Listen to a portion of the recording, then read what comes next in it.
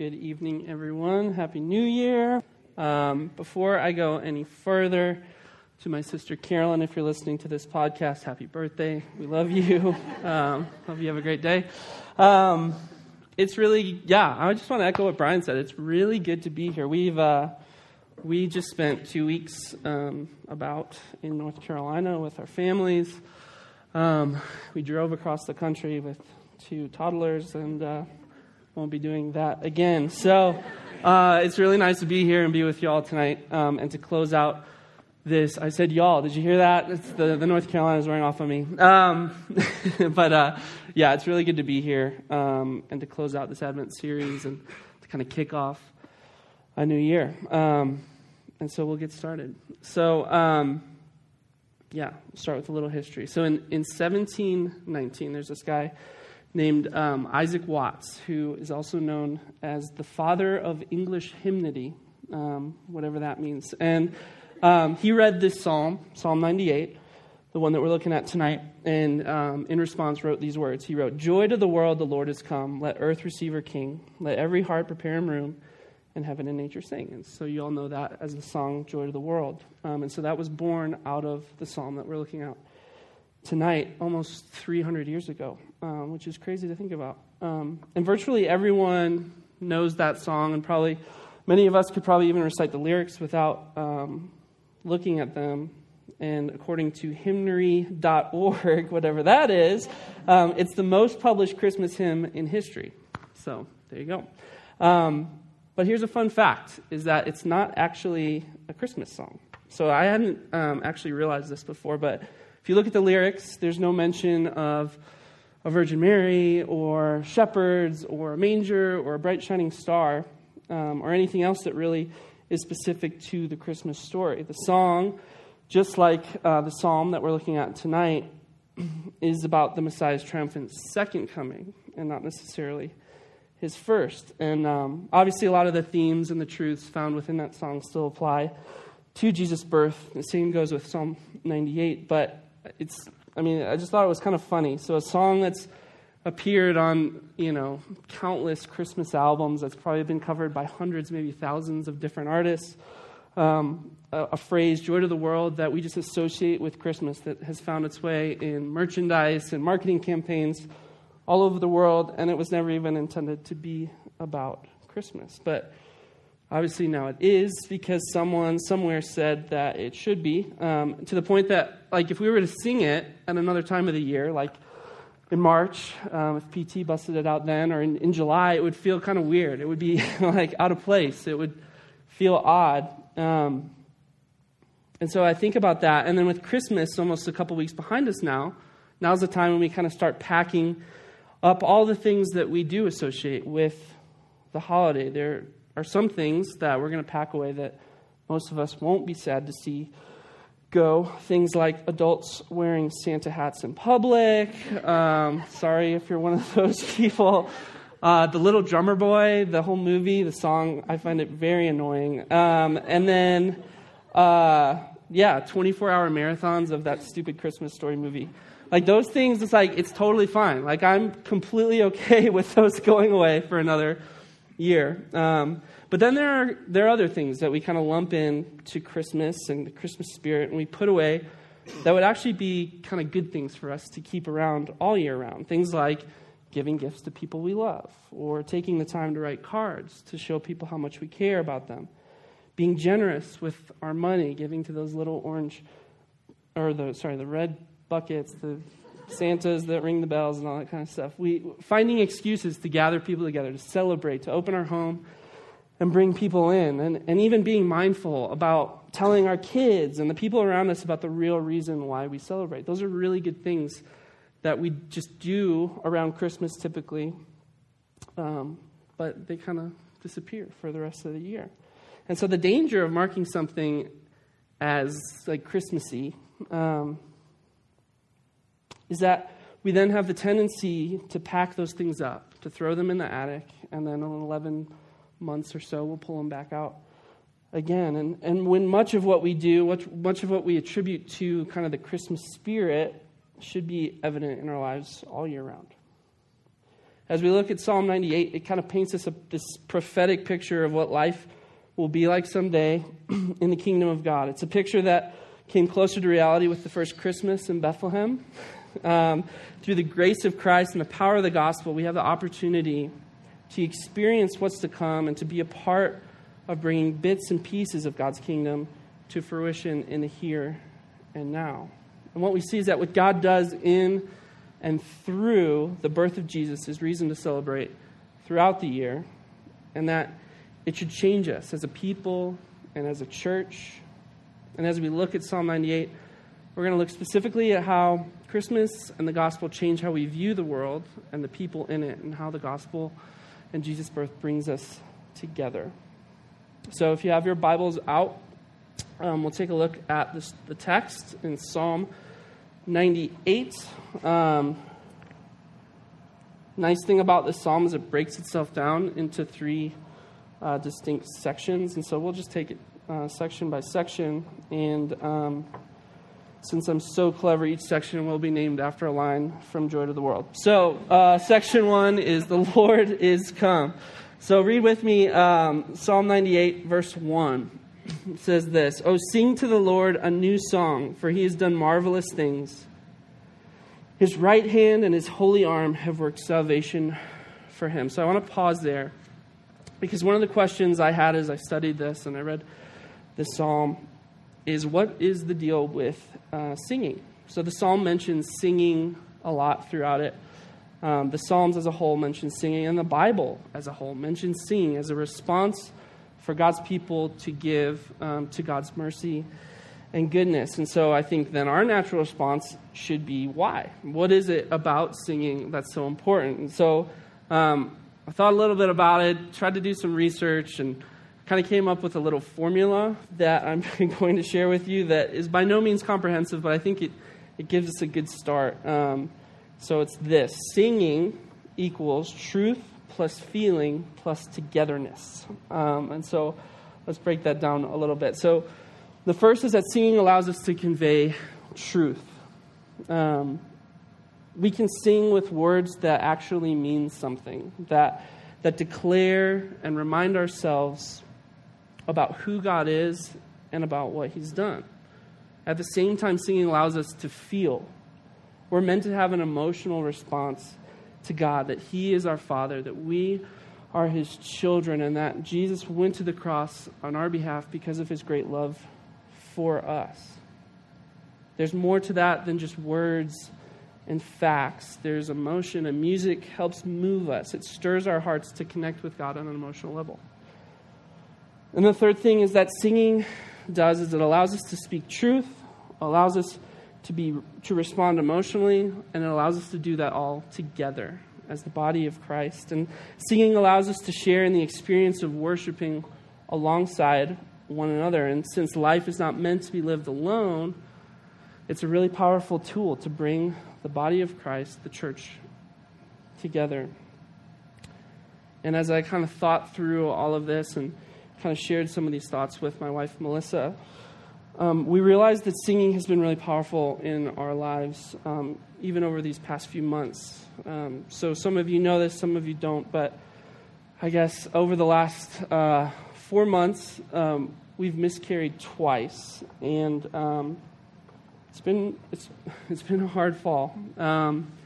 And as we've kind of processed that and worked through it and grieved and mourned and asked God why and done all of these things, one of the things that Melissa and I both have talked about and have shared with one another as we've worked through this is that being here, even when those times when we feel sad or hurt, and it's much easier to just kind of stay at home, when we kind of forced ourselves to come to church and be a part of what goes on here, the ability to worship and sing alongside you guys has meant a tremendous deal to us, and God's used that in kind of our healing process. And I think specifically over the past month or two, we've sung the Psalm 42 song, "I am satisfied in you," and that was something that resonated with me as something I needed to remind myself of constantly, and just repeat that song, repeat the chorus over and over again, that God has extended himself, that he wants me to be satisfied in him. And even when I wasn't necessarily, I could sing that truth and I could repeat it to myself and I could cling to that. And for Melissa, she shared with me that just the very fact of being here and singing, at times she would just pause and listen to read the words and to hear the voices of the people around her singing, knowing that many of you guys have suffered similar hardships, some even worse. And I don't know, to know that we are a people that is together, that God has brought us here for a reason, that he's united us in Christ. Just the very act of worshiping and singing has been really powerful for us. And so singing is a gift. Worshiping is a gift. And it's so easy to just kind of come to church and kind of go through the motions. And it's like, oh, we always sing at church, so we might as well do it. But it's a gift from God. It's a blessing to be able to do it alongside you all. And I don't know. I just wanted to say that and encourage you guys. And we see here in this psalm that we are instructed to sing a new song, because by God's power, he has given us new life.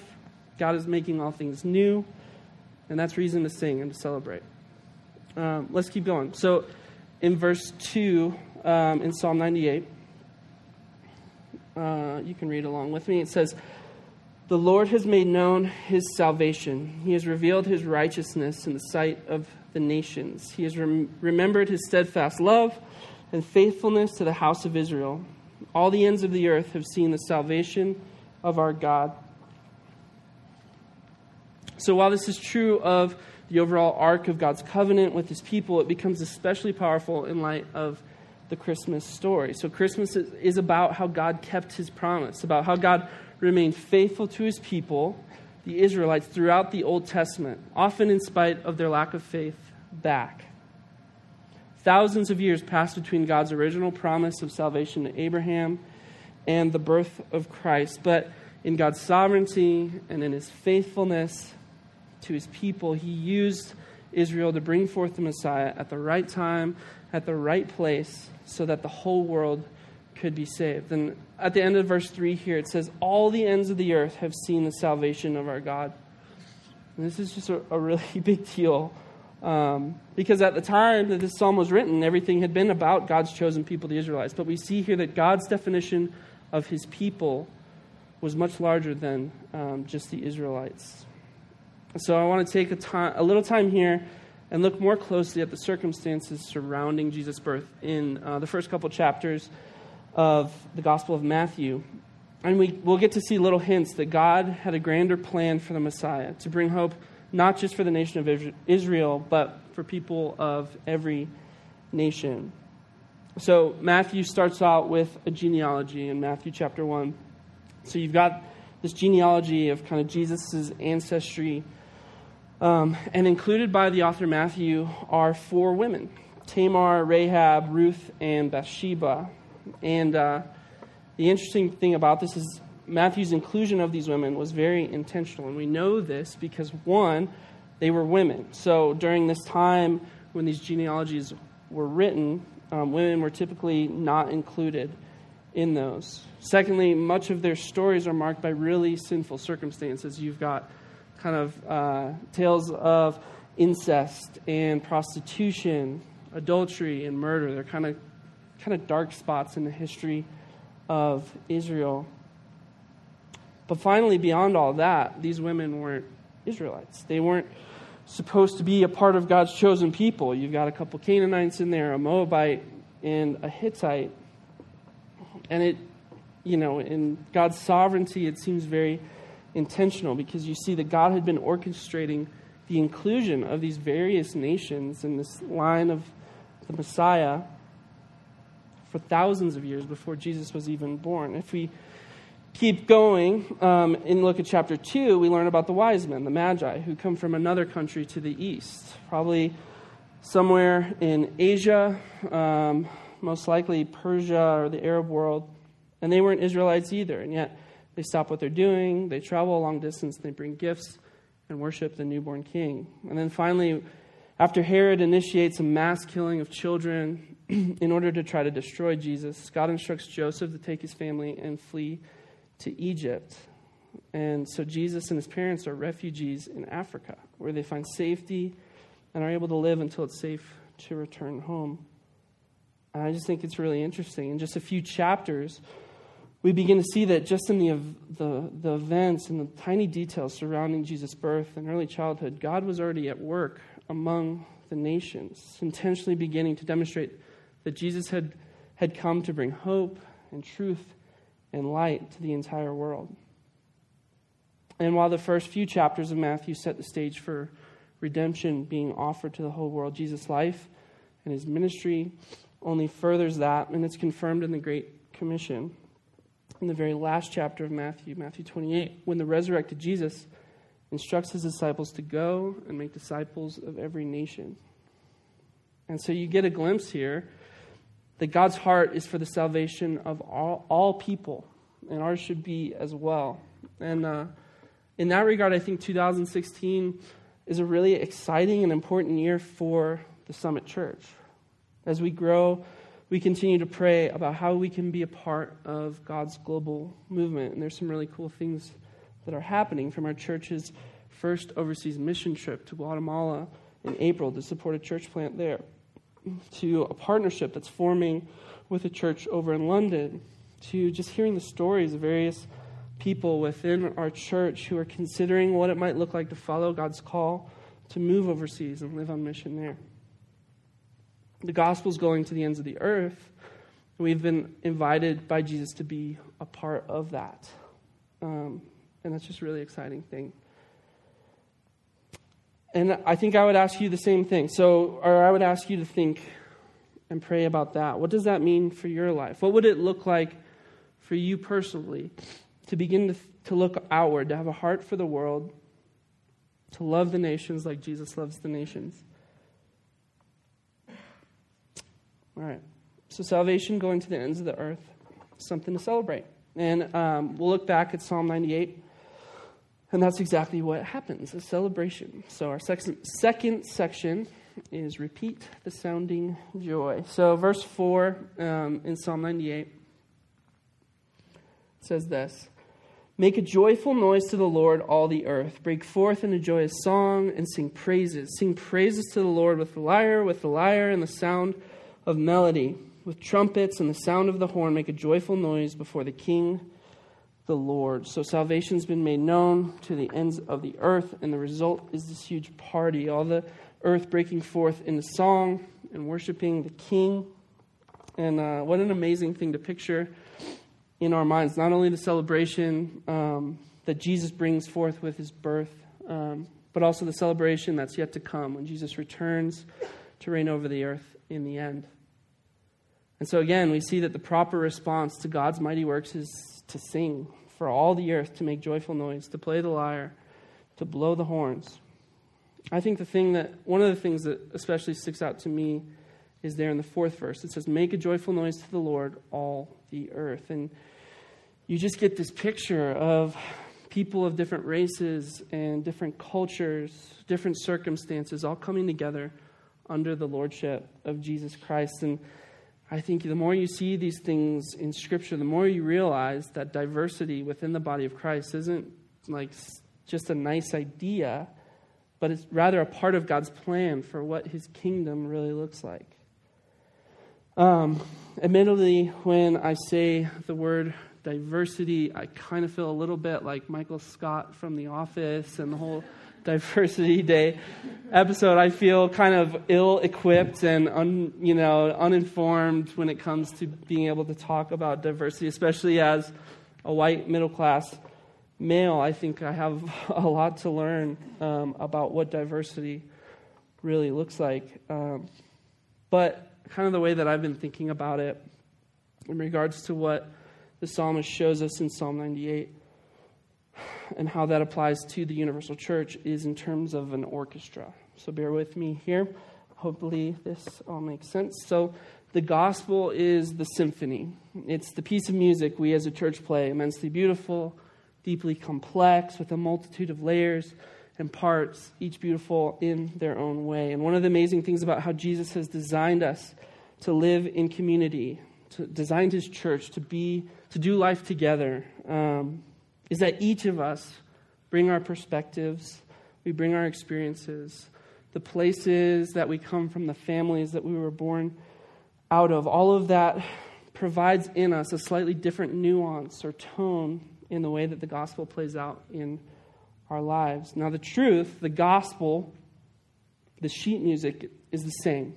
The way we play it, the instrument we bring to the orchestra is what differs. And the gospel is beautiful no matter what. But a more diverse church with a multitude of races and skin colors and languages and socioeconomic statuses, all united in Christ, brings forth a richness and a fullness that impacts not only the people within that orchestra or the church, but in the city and the world in powerful ways. There seems to be this underlying assumption that as kind of time marches on, as society advances, as education becomes more accessible and technology more powerful, things like hatred and racism and prejudice will gradually fade away. And I think when you look back over the course of last year in 2015, it's kind of riddled with stories of racial and ethnic division caused by issues like police violence and gentrification, by war and genocide and refugees and how to deal with refugees and immigration and everything related. There's so much in the news about this stuff. And I think it just tells us we live in a broken world where sin drives us apart, and no amount of advancement or technology is going to fix that. When we get glimpses into the kingdom of God, like we see in Psalm 98, we see a good and gracious king who unites all of his people as one. Through Jesus, we have been reconciled to God, and in Jesus, we can be reconciled to one another. And it's amazing that we can say, as Paul said in Galatians 3, that there is neither Jew nor Greek, there is neither slave nor free, there is no male and female, for you are all one in Christ Jesus. We are unique and we are different, and yet we are bonded together in Christ. And as a church, we not only want to say it to our city and to the world, we want to show it as well. And I think this represents a tremendous opportunity for us as a church, as a Summit Church. Creating diversity isn't easy, but I think if there's one thing that I've learned in the 5 years that we've existed as a church, it's that we aren't a people who rests where it's easy and where it's comfortable. We've always prayed for God to do more than we could ever ask or imagine, and I think we need to keep doing that. I also know this doesn't happen through the church starting some new marketing campaign or changing the style of worship that we do or whatever. But rather it starts with us as the people who make up the church. It starts with us as missionaries to our city, intentionally loving our neighbors no matter what they look like or how they dress or the places that they hang out in. An amazing benefit of living in a big city like we do is that in many respects the nations come to us. I found out this week that in 2014, Denver Public Schools determined that there were 145 different languages spoken by the families of their students. 145. That is insane. And it represents this vast array of countries and cultures, and they're right here in our city. As we kick off this new year, let's challenge ourselves to look back, to look at our lives. Let's assess how we're spending our time and with whom. Where do we need to ask the Spirit to open our eyes to the people around us? Where do we need to be more present? Where do we need to be obedient and intentionally go to the places and people that we don't naturally gravitate to? When we look at Psalm 98 and the way that God has brought salvation to the ends of the earth, and that in response all the earth worships together as one, I think we see that God cares deeply for this. And so it seems like we should too. Finally, let's hit the last section. We'll call this one, He Rules the World with Truth and Grace. And so in verse 7, We'll read to the end. Let the sea roar and all that fills it, the world and those who dwell in it.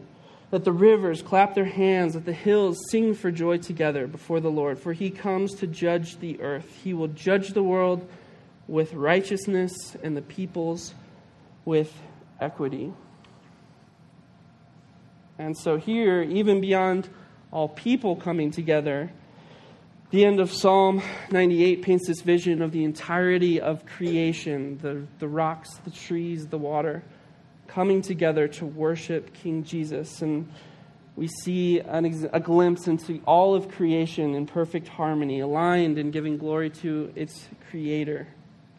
It's a pretty amazing picture.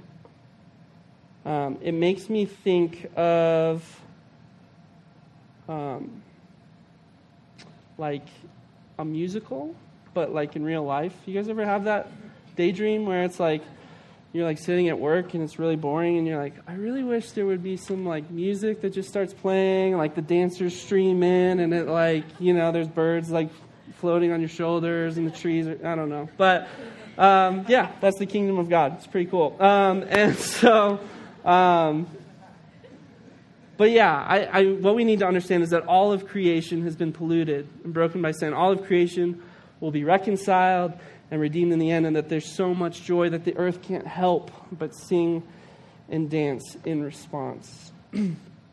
Aside from the anthropomorphic, sorry, I had to use that word, actions of these natural features, rivers clapping, hills singing, one of the other striking things about the way this psalm ends is that you see that they're rejoicing in the Lord judging the earth. And when I read that, it kind of hit me as kind of a weird thing.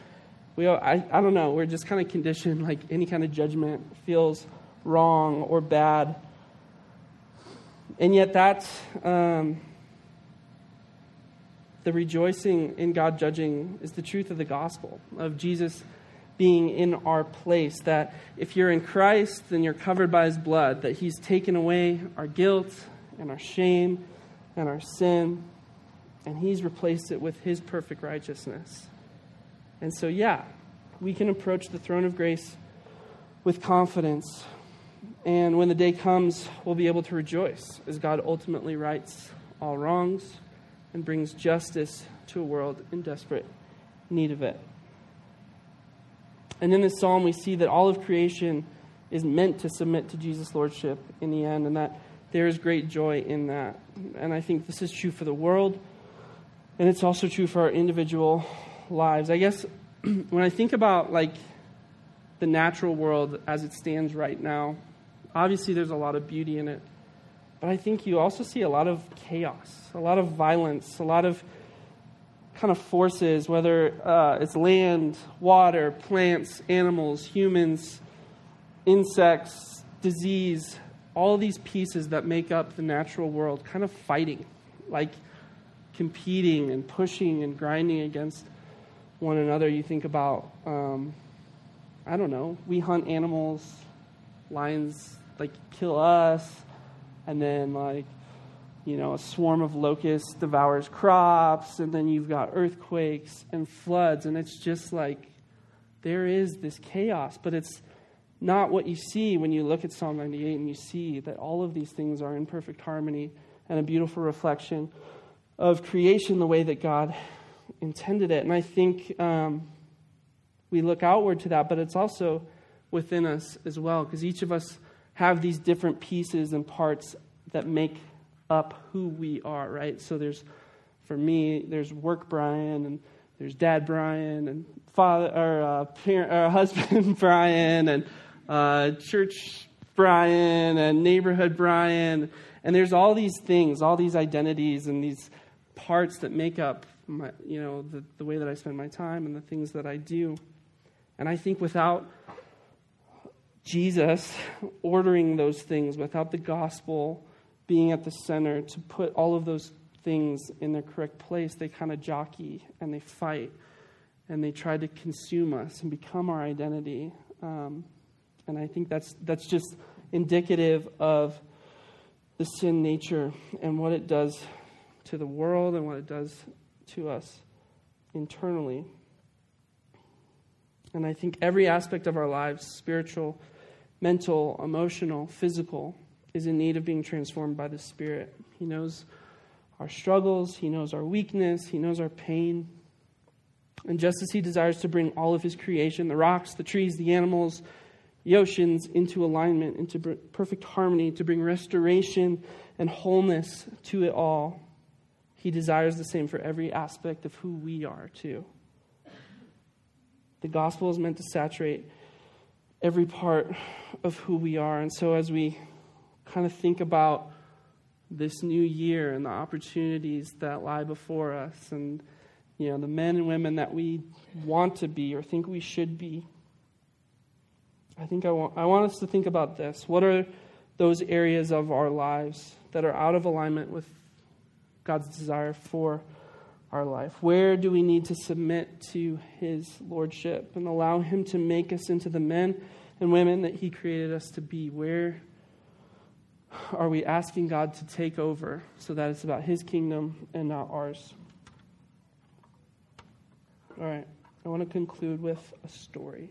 So I heard about this for the first time this year. It's called The Christmas Truce of 1914. I don't know, maybe I missed this class in history, but I'd never heard of it before, but it's pretty amazing. So Christmas Eve, 1914, German and British soldiers are kind of entrenched in the kind of countryside of France along the Western Front. This is during World War I. And it's about 5 months after the war has started. And so you can imagine the cold of December in France, World War I, and whatever, inadequate clothing and warmth they probably had.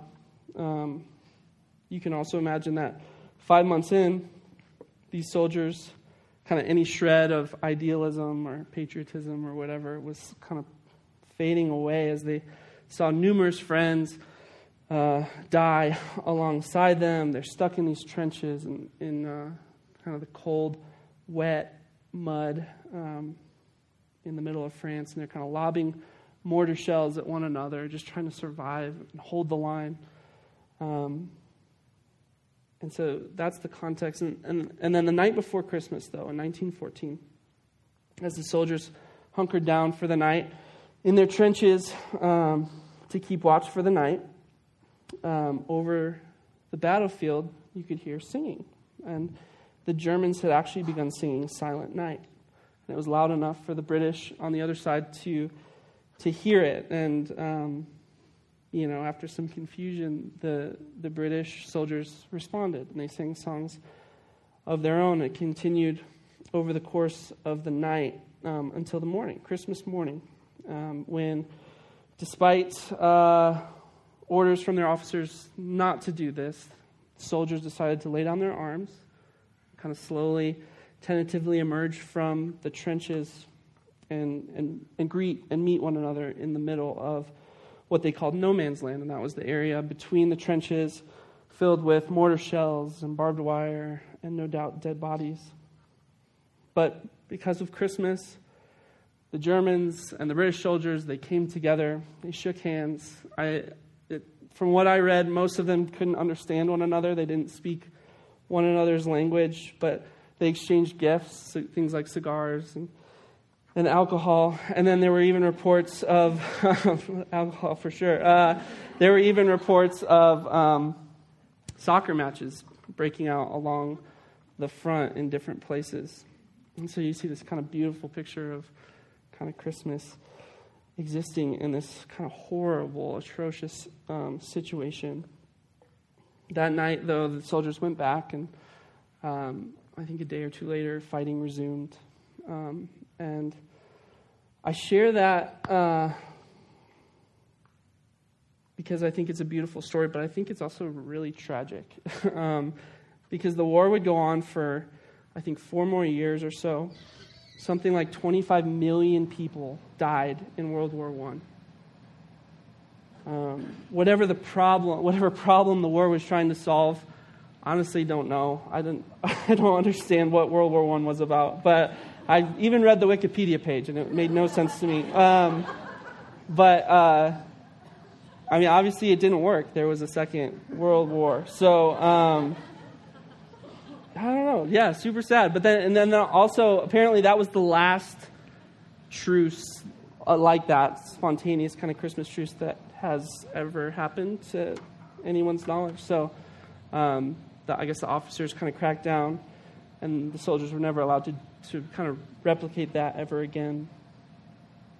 But I don't know. I share that because Christmas spirit or sentiment or the things that we do around the holidays, it only goes so far. We're in need of something more. Our world needs something more, something beyond a season or a time of the year. We're in need of a Savior to make us whole, to bring us together, to fix the brokenness, to heal the hurt for now and for eternity. So at Christmas, we commemorate Jesus' coming. We commemorate the gospel. And the truth is that we need that every day of the year, not just during this season. Pray with me. Father God, we are just grateful to be here. Grateful for just the opportunity to get glimpses into your kingdom and what it looks like to be a part of your family. God, we are grateful for Christmas and how we get to celebrate, Lord, but let us not forget what it means for our lives every day of the year. God, we thank you that you loved us to send your Son. God, that we can celebrate and that we can do it together. God, that you've united us in Christ through your Spirit. And God, just help us to celebrate, to worship in response to your goodness and your greatness and your mercy and your graciousness. And God, help us to be uninhibited, to just be joyful and to spread that joy with the people who desperately need it. God, we thank you for your truths, for your salvation that you've extended to us. The fact that we can stand in here 2,000 years after the events at Christmas, half a world away, God, is a testament to the power of your Spirit and the movement of your kingdom. God, it's just exciting to be a part of that. God, I pray that in 2016 that would change us, would continually change us. God, that you would conform us to the image of Christ, that you would show us what it looks like to live as a citizen of your kingdom. God, help us to respond and worship and give you all the praise and the glory. It's in your name we pray. Amen.